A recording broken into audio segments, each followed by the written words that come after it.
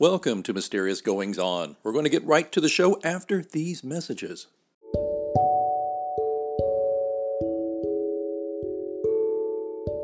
Hi, this is Sonia Iris Lozada, host of Poetic Resurrection, and you're listening to Mysterious Goings On with Alex Greenwood.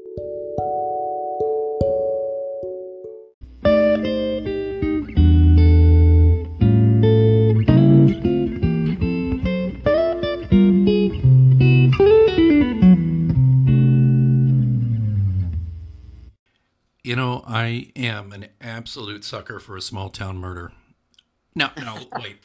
Let me be very clear. I don't want to actually see anybody murdered, but I'm always up for a small town murder mystery. I've written one myself, and I'll tell you what, though, I did not write one, I don't think, quite as interesting and as acclaimed as this one, and we're going to talk about it with the author. We're, of course, talking about today The Shingle Weaver's Picnic. And I'm so excited to have the author of that book here, P.C. Smith. This is a book that Writer's Digest called a novel rife with delightfully rich sensory details. The Shingle Weaver's Picnic is a historical fiction story of innocence lost and the hideous violence lurking under the surface of small town life. P.C. Smith, welcome to Mysterious Goings On. Well, thanks for having me, Alex. Very nice to meet you. It's nice to meet you. You know, there's something else here about this book, and but frankly, I think it's a sideline in a way, but I'll just say it if it's okay. This is your debut novel, and right. You did not have start writing books, at least, until you were, let's say, kind of a mature person. Fair enough? Yeah, 85 is the number. Yes. Well, I just try to be respectful. Very nice. Thank you. Thank you. Well, here, I've got a quick question for you before we talk about the book itself.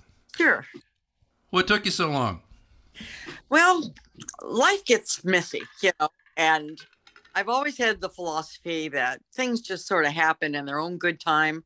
If you leave the door open, something will walk in. So I did what, all young women did at the time. I was married, had children, a husband, and volunteered and did all those wonderful things. And then just out of the blue, I ended up being a caretaker for my late husband for about 8 years of Alzheimer's. And my doctor had said, you better find something to do at home that really takes you out of this world a little bit, because it's going to be a tough ride. So I thought, I'd like to take writing lessons online, but I didn't have a computer, nor did I know how to work one. So that was a challenge right there. Just buying the thing, let alone trying to work it. So I found Gotham Writing School in New York. They have fantastic teachers. I mean, she knew just how to hold me in check and give me my corrections and all this stuff without squashing the spirit. So it was a 750-word homework assignment with this class that ended up being my book. Well, by the way, that's the first thing, right? Is to have someone who's in a mentoring role to not extinguish that flicker that you're trying to, make into a big fire. Yeah, that's very important. I don't care what kind of I think there's an artist in everybody, and if it pops out and you get a chance to do something with it, I don't care whether it's art or whether it's gardening or whatever, but to have somebody encourage you is the answer, because who knows how far you can go with that. Well, that's one thing about this show too, is that we are excited to feature artists or writers at any stage in their career. And we've had people I've had a New York Times bestseller or two, all the way to someone on a debut book. I've even had a couple of times some people who are just putting together their first book, because I'm with you on that. I think it's important to encourage people. My late grandfather encouraged me. He was a writer. We need somebody in our lives to do that. And I think that's wonderful that you found that. I was very, very fortunate. Of course, I also had a wonderful family. My sister and brother and my mom were just, right behind me all the way. And then one of the odd things that happened with this book that I hadn't anticipated is I started hearing from women that were, let's say, on the edge of having the empty nest syndrome situation. And they were so thankful to read that I was at that age writing a book. And they said, our artistic chance hasn't passed us by. And we really thought it had. So thank you, thank you, thank you, thank you. And I thought, well, that was a nice little perk I didn't even realize I was coming up with. I've heard this many times in different ways throughout my life, though, that you really almost never know the effect you have on other people. Yeah, true. It's a surprise. In this case, it was a very pleasant one. So all you ladies out there that think you've lost your chance for your artistic endeavors, don't give up. There's always time. Always time. It's always time. Well, let's talk about the Shingle Weavers Picnic. Okay, I have to ask though. Okay, you have, I think, 7 great-grandchildren, and yes. This book focuses on the murder of a child. Love to know just your emotional process with that. Was that difficult for you, or were you able to fully detach and just get the story on paper, or what? Well, I think anytime you're thinking about, reading about, or watching a movie or something where a child is a victim of something, always sort of gets you down deep.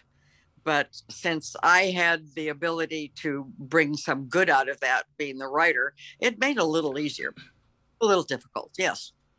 Yeah, I been a father now for almost 13 years, and it's interesting how I personally changed the type of media I consumed, Yeah. especially when she was very little. Do you know what I mean? Right. Yes, I do. Yeah.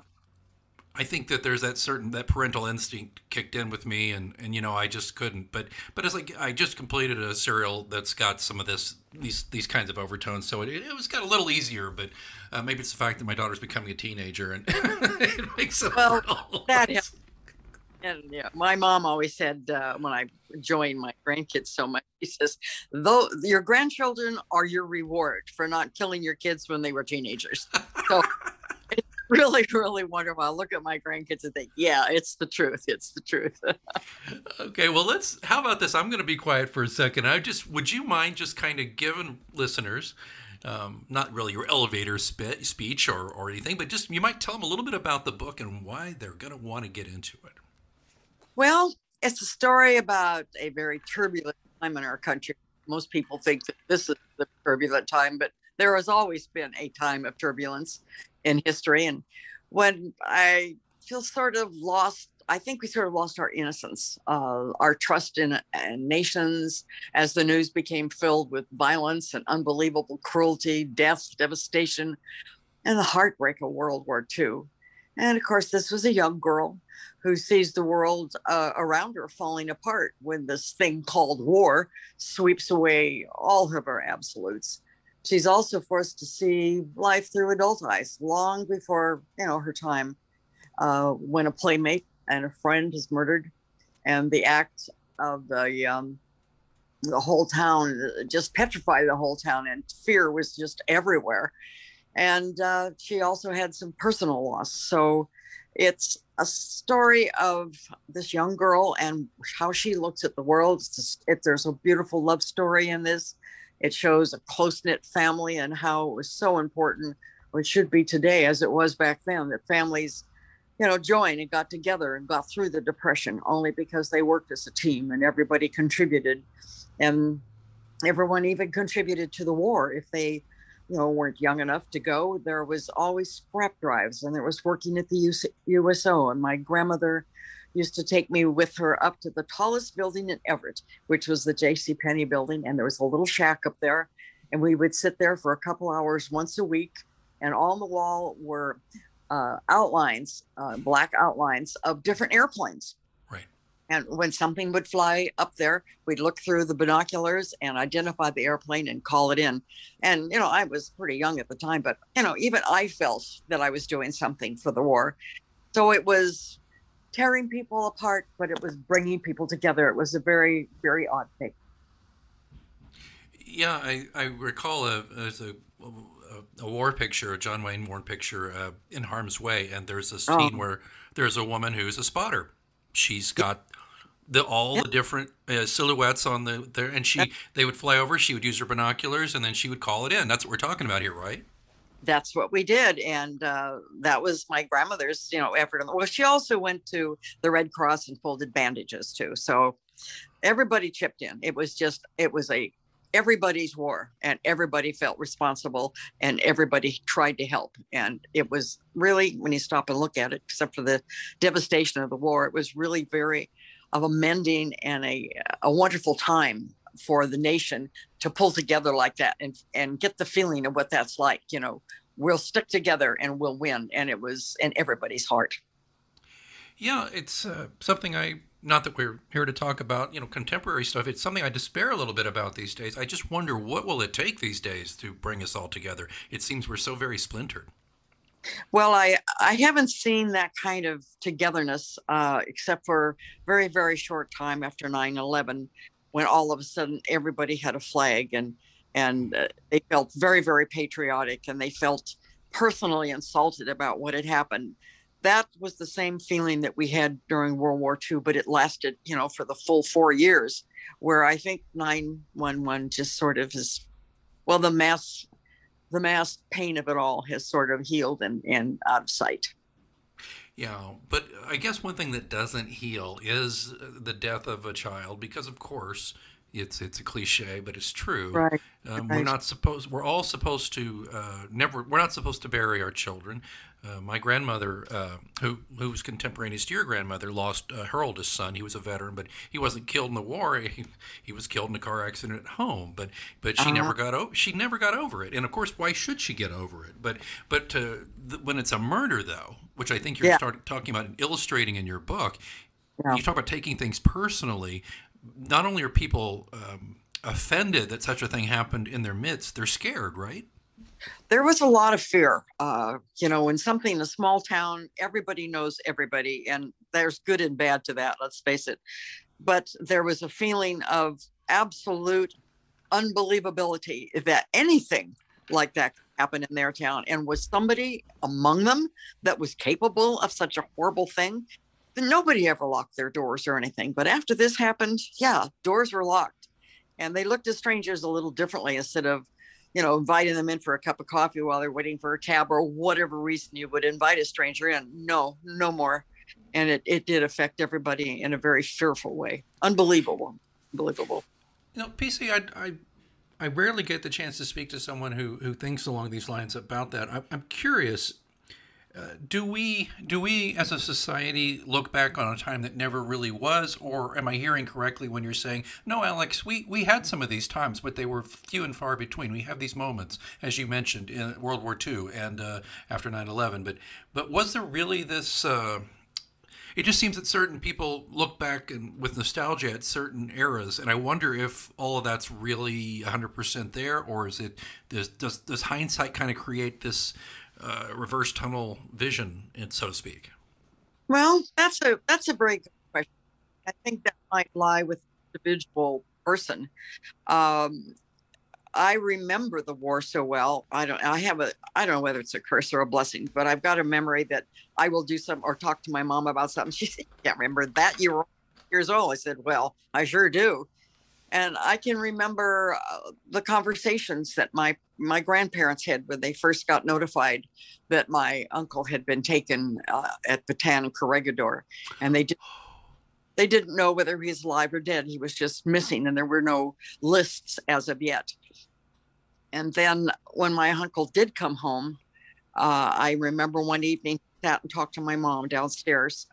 She thought everyone was asleep upstairs, and I crept down the stairs and I listened to him talk to Mom about the situation and the horrors that he had seen, the blessing that he had for the Japanese women that smuggled in potatoes, helped keep them alive. And he was taken out twice to be shot, but had a different armband than he should have, so they put him back in. Just stories of the war where you really got an idea of just how devastating it was. And a small child sits on those stairs and thinks, how can people be so mean to each other over land or whatever it is they're fighting over?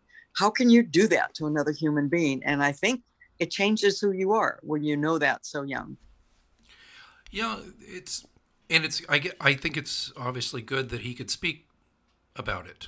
I mean, Yeah. so often you hear, I had an uncle who was at Iwo Jima, and Oh, was not something he wanted to chat about very often. Bataan, though, was probably the most gruesome, tragic, horrible moment in the entire Pacific theater, I would think, throughout the war. Would you agree?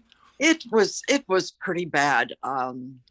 I had no idea the viciousness of some of the soldiers in charge uh, of the group. There was like 40,000 that they marched all the way up through the middle of Bataan, and I'm out of Bataan, and the circumstances. Most half of them were sick to start with diarrhea and starvation, and just stumbling on the road got you Right. shot. And to the very fact that my uncle even made it through to eventually be released was an absolute miracle. But you just don't, man's inhumanity to man doesn't come up and hit you in the face very often. But when it does, it certainly is an ugly picture.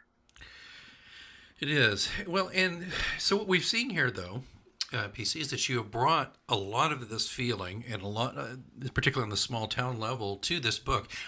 So let me ask you a little bit about, if you don't mind stepping back and asking, and here I'm going to ask the inevitable mechanics question, if that's Sure. okay. How do you write? Love to know. And you had the encouragement? I understand that with you, the Gotham folks, and but when it got down to it, as I say, pardon the slightly crass statement, but people ask me all the time, how do you write? I say, well, I get my butt in the seat, first of all, and I write. So how did you do it? Did you have a routine or anything like that? Well, I didn't know. I didn't think the most miracle about this whole thing is that I just did it. I had no idea that I could. My teacher kept encouraging me. So one day she said, "I've got a project for you, Patty." I said, "Okay, lay it on me." She said, "You're going to write a book in 30 days." Oh my goodness. I said, "What? You've got to be kidding me." She said, "No, I want you to know, and you just said it, you put your butt in the seat, you'll get words on the page." So I thought, okay, she hasn't steered me wrong yet. There must be a method to this. So I had my daughter-in-law come in and do the things around the house that distract me. And I started my 30 days. And I wrote and I wrote and I wrote. And I kept saying, "I don't know, this just looks all." She said, "Quit being an editor. Just write. Just write." That was so hard. But I did. I kept writing and writing. Now I'm down to, I've got uh, about I've got about 30,000 pages to do here, and then I'm just about done. So I wrote and I wrote and I wrote and I wrote, and a couple days worth. And on that last day, I was just about finished. I thought, I am so tired. I've got to sit down. I'm cross-eyed. So I sat in a little chair I've got in my writing room and just sort of stretched out for a little while. And I thought, all right, let's get back and see what we can do. When I got back to the computer, I'd forgotten to click on save, and the last days of my work was gone. So you want to see a grown woman cry? So Oh my goodness. Oh no. put on your big girl pants. And I said, if you get back to it, you might remember what you wrote. So I did. I hopped back on and I wrote and I wrote and I wrote and I wrote, and I finished with 2 hours to spare. So that in itself was a challenge. And I thought, if I can do that, then I can do a book. So that was my beginning of knowing that this can be done. Okay, let me ask you, what's your favorite part of the process, though? Is there? I mean, that to me is that whole force structure. Oh my goodness, it's great that you could do that, but Yeah. now that you're not under that kind of stricture, what is your favorite part of the process? My favorite part is I get sort of a feeling for a story. It's just sort of a general wave of something that would be interesting, if it can be developed. And then I start with my characters. And I think I got this from when I was a little girl. My idea of a Saturday afternoon was a bag of popcorn and the movies. I just loved the silver screen. And I did that every Saturday that I could. And I'd get home and I'd tell Mom all about the characters that I'd seen. And then I remember the day that I realized what characters were. I told her, Humphrey Bogart? I said, he's one person in the Treasure of the Sierra Madre. He's another person in the Falcon, Maltese Falcon, and he's another person in the African Queen. That is a real character, Mom. And she said, you're right. So that sort of stuck with me. So what I do is I start with my characters. I can close my eyes and I picture a character that has some sort of something that makes it stand out from the average person, maybe a walk, a look, or just having a dynamic personality. And I sort of develop the character and then put him aside, and then something else will come to mind. I'll develop that character and I'll put it aside. And then when I finally get the story, I pull them all out for auditions and pick my characters. I know it's not silly, but that's what I do. I don't think I've heard any. I've been doing this show for over 5 years. I don't think I've had anybody tell me they had an audition process for the characters like you just did. Oh my gosh. Yeah, it's great. It's great. I love it. I think developing the characters is my passion. And I know this is going to sound a little strange too, but when you really get into the writing, or you a writer, you know what I'm talking about. You get into the story and you get into the characters, and something action is happening, and the characters do this or they do that, or they say this, or they say that. I can't wait to get to the end of the chapter to see what they've done. They take a life of their own. It's 100% true. I tell this to people all the time because I'm on 8th book in my series of coming out in Halloween, and people ask me this who don't write. They just said, "Well, do you know what you're going to do?" I said, "No, I let the characters decide what we're going to do. I'm just along for the ride." That's the truth. It sounds very strange, but once it happens to you, then you understand it. But that is really neat. That's what keeps you going, I think. I can't get to the next chapter. Let's see what's going to happen. Who's going to do what next? And yeah, it's great. It's great. I love it. Yeah.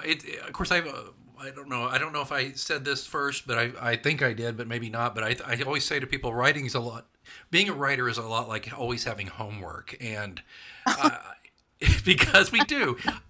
I don't care if you just finished your latest manuscript. Like, I just turned mine into my editor 3 weeks ago, and he's working on that. So I got antsy after about a week, and I just started writing a new short story. You just always have something to download. But the interesting thing for me, and I wonder if it's the same for you, is I just like have an idea, or I have a sentence or something that I really want. Speaking of auditioning, I audition sentences, I guess. I have a sentence that I really want a character to say, and then I can literally build something around that. It's so much fun. Well, I carry around one of those yellow legal pads, stick it in my purse, and I might be, sitting doing something, and a certain phrase will come into mind, and I right away, I write it down. Not that it fits into any story or not, but it's almost like I'm collecting my own little writing encyclopedia, and I've got all kinds of things written down by the time I finally get into the story. Yeah, I had a guest on a couple of times actually in the past few years. His name's Scott Mickelson. He's a musician. He's not an author. Well, yeah, he's a children's book author too. But anyway, he's mostly a musician. And I asked him, I said, "Your lyrics are so interesting." He says, "Yeah, I steal them from everyone." I'm like, "Oh, you mean other singers?" He goes, "Oh no, I'm just sitting somewhere and I hear people talk and I hear snippets of stuff that I think is just great. I just write it down." And he said he literally, for a couple of songs, cut them all up, threw them up in the air, and just drew them out of a hat to create a song. Oh my goodness, that sounds exciting. Oh, great. Oh, that's yeah. Creativity is it's a fun thing. It really is. It really is. Well, let me ask you, the Shingle Weaver's Picnic, which looks fantastic, beautiful cover, lots of great 5-star reviews, and of course I think I mentioned at the beginning, folks, that Writer's Digest wrote something very lovely things. What's next for PC Smith? What are we going to see next? Well, I had people ask me, "Are you going to do a sequel?" And I thought, gee, I think that takes a little more experience and talent than I have at this point in my career, because I can't see doing a better job on these characters than I did in the first, and to drag them out there just like a movie, like something number 2, and it's not anything like the first one, and the characters aren't either. So I thought, I'm going to let this stand on its own. But my second book, I getting the feeling, is going to be written in Montana, because that's where I have a second home, and there are characters there by the dozens. and I've written down a lot of them, and I think I could come up with a really good sort of a World War II spy story. Ooh. Yeah. So that's where I'm going with that right now. That sounds great. Yeah. Yeah. So when you're not in Montana, you're in. I live in Monterey, Central California, right near Carmel by the sea. And I had a stained glass studio there for 15 years. And I retired and started doing writing. So I'm there. Oh, I used to be just half and half, 6 months here, 6 months up there. But I tell you, Montana is so beautiful. And they talk about big sky country. It is huge. So my husband and I are spending a little more time in Montana, but we have this darling little cabin, and it's got a little loft, and upstairs is my writing room. Get in my pink fuzzy slippers in the morning with a big roaring fire, and I can write all day. Oh, that sounds like heaven. Well, okay, here's a curveball for you. You let me know if somebody's asked you this one before. All right, you are a grandmother of 4 and a great-grandmother of 7. There's got to be another writer in there somewhere. No, but there's a lot of talent. There's musical talent. I have my uncle, who was the Marine Corps, in the Marine Corps, that was the prisoner. He played a clarinet like, oh, you couldn't believe. He was just wonderful. He was my hero when I was a little girl. And I have a grandson that writes music, that sculpts, that paints. And then when he got up here for a visit, he found what the remnants of my stained glass studio downstairs, put it all together. And now he's a stained glass artist doing better work than I ever did at my best. So, we've got some talent rolling around, but nobody's done any actual writing. I think there's some potential out there, but they haven't gotten that spot where somebody let them know that they could do it. That's the big drawback when you want to be a writer. You're putting everything down. It's very personal. There's your baby out there on paper, but I don't think I can do it. Well, it takes a lot to make people believe, yes, you can. You can do it. Anyone can do it. Put your heart on it. Don't worry about it. Well, that's so true. And the good news for your grandchildren is that they have until at least they're 85. They haven't told what? Till they're at least 85. Oh, yeah. Let's see. My grandkids are mainly in their 30s. My kids are in their 60s, and my great-grandchildren are the ones that are now in babies or 2 or 3 or something like that. So I've got a wide variety in my family. I just love it. Yeah, you just never. Well, you never know. Like I said, my grandfather, he wrote for 50 years. He wrote westerns and wonderful. I'm sorry. I said Lash LaRue type movies. I mean, oh really? My gosh, yes. I'll tell you what, PC. He started in the late 40s in the pulps. I've got some of the old pulp fiction magazines he wrote for. Yeah, and he actually though became kind of a contemporary of Charles Portis, who wrote True Grit. He knew Charlie, and oh my goodness. Yeah, he never quite had that success, but he wrote really nice books. And anyway, but he encouraged me mightily, and I just thought he was just the most interesting guy ever, and World War II veteran, the whole thing. So anyway, I you know what, you never know. One of your descendants out there may pick up your book someday and say, maybe I should try this. I hope so. I was very, very flattered when my brother bought the book and read it, because he's a historical nut. He loves those books that are 4 inches thick, all about Lincoln and everything Lincoln ever said, did, or breathed, and he just loves that. So for him to pick up my book and say, "Gee, Patty, that was really good," I thought, "Whoa, that's probably the best review I got." Yeah, isn't that wonderful? When especially when it's not like you gave a copy, you just found out they bought it and read it and liked it. Yeah. It's the ultimate. Particularly, I don't know about you, but particularly for me, the people who are not typical readers. I have a friend or two who are not big readers, and I've got one friend. He's an architect. He doesn't have a lot of time for pleasure reading, but he says, whenever I need to turn off my architect brain, I pick up one of your mysteries, and that just makes my year. Perfect, doesn't it? Though, oh, that is cool. Yes, my brother bought 11 books, and he gave them out to family members. So I think he liked. What a great brother! What a great brother! Yes. And apparently it's a great book. We're talking with P.C. Smith. She is the author of The Shingle Weaver's Picnic. It's her debut novel, and she's fine with saying it. She's 85 years old, and it's going to be working on some new stuff. So tell you what, P.C. Smith, how do people learn more about your work? Where do they go? I have a website. Can you believe that? I was going to be one of those senior citizens. I wasn't going to have a computer till I needed one. I wasn't going to have a laptop, for crying out loud, till I found out how easy it was to sit on the sofa. And then I wasn't going to have a phone that had an IQ higher than mine. I was drawing a lot. Now I have a big one. So yes, now I have a website too, thanks to my grandchildren. So the website is author, small letters, pcsmith.com, and you can go there, and there's some copies of some of my interviews. There's information about me or where to get the book, Amazon, Barnes and Noble. It also comes out in Kindle. So yeah, if you go there, you can find out anything we didn't discuss today. Well, I tell you what, folks, I think you should, and I'll be adding this one. I have this one, by the way. It's on my stack, and I'm looking forward to it and reviewing it down the road. P.C. Smith, I have not only enjoyed meeting you, I feel that I have definitely learned some things, and I'm excited for you. You're very inspirational, and I really appreciate you joining us here on Mysterious Goings On. Well, thank you so much. I appreciate you having me. It's been great talking to you, and you were my first Zoom, so I will probably never forget this interview. Thanks so much for listening to Mysterious Goings On. Don't forget we have a complete archive of all of our interviews, monologues, updates, live readings, dead readings. All of that stuff is available at mgopod.com. And of course, don't forget to subscribe to us so you never miss an episode. We're on Apple Podcasts, Spotify, all the usual suspects. Please join us there. Again, don't forget, mgopod.com also has links where to find me on social media and how to get in touch in case you want to be a guest here on the show. Well, I think it's time that I move on for this week, but until next time, keep reading.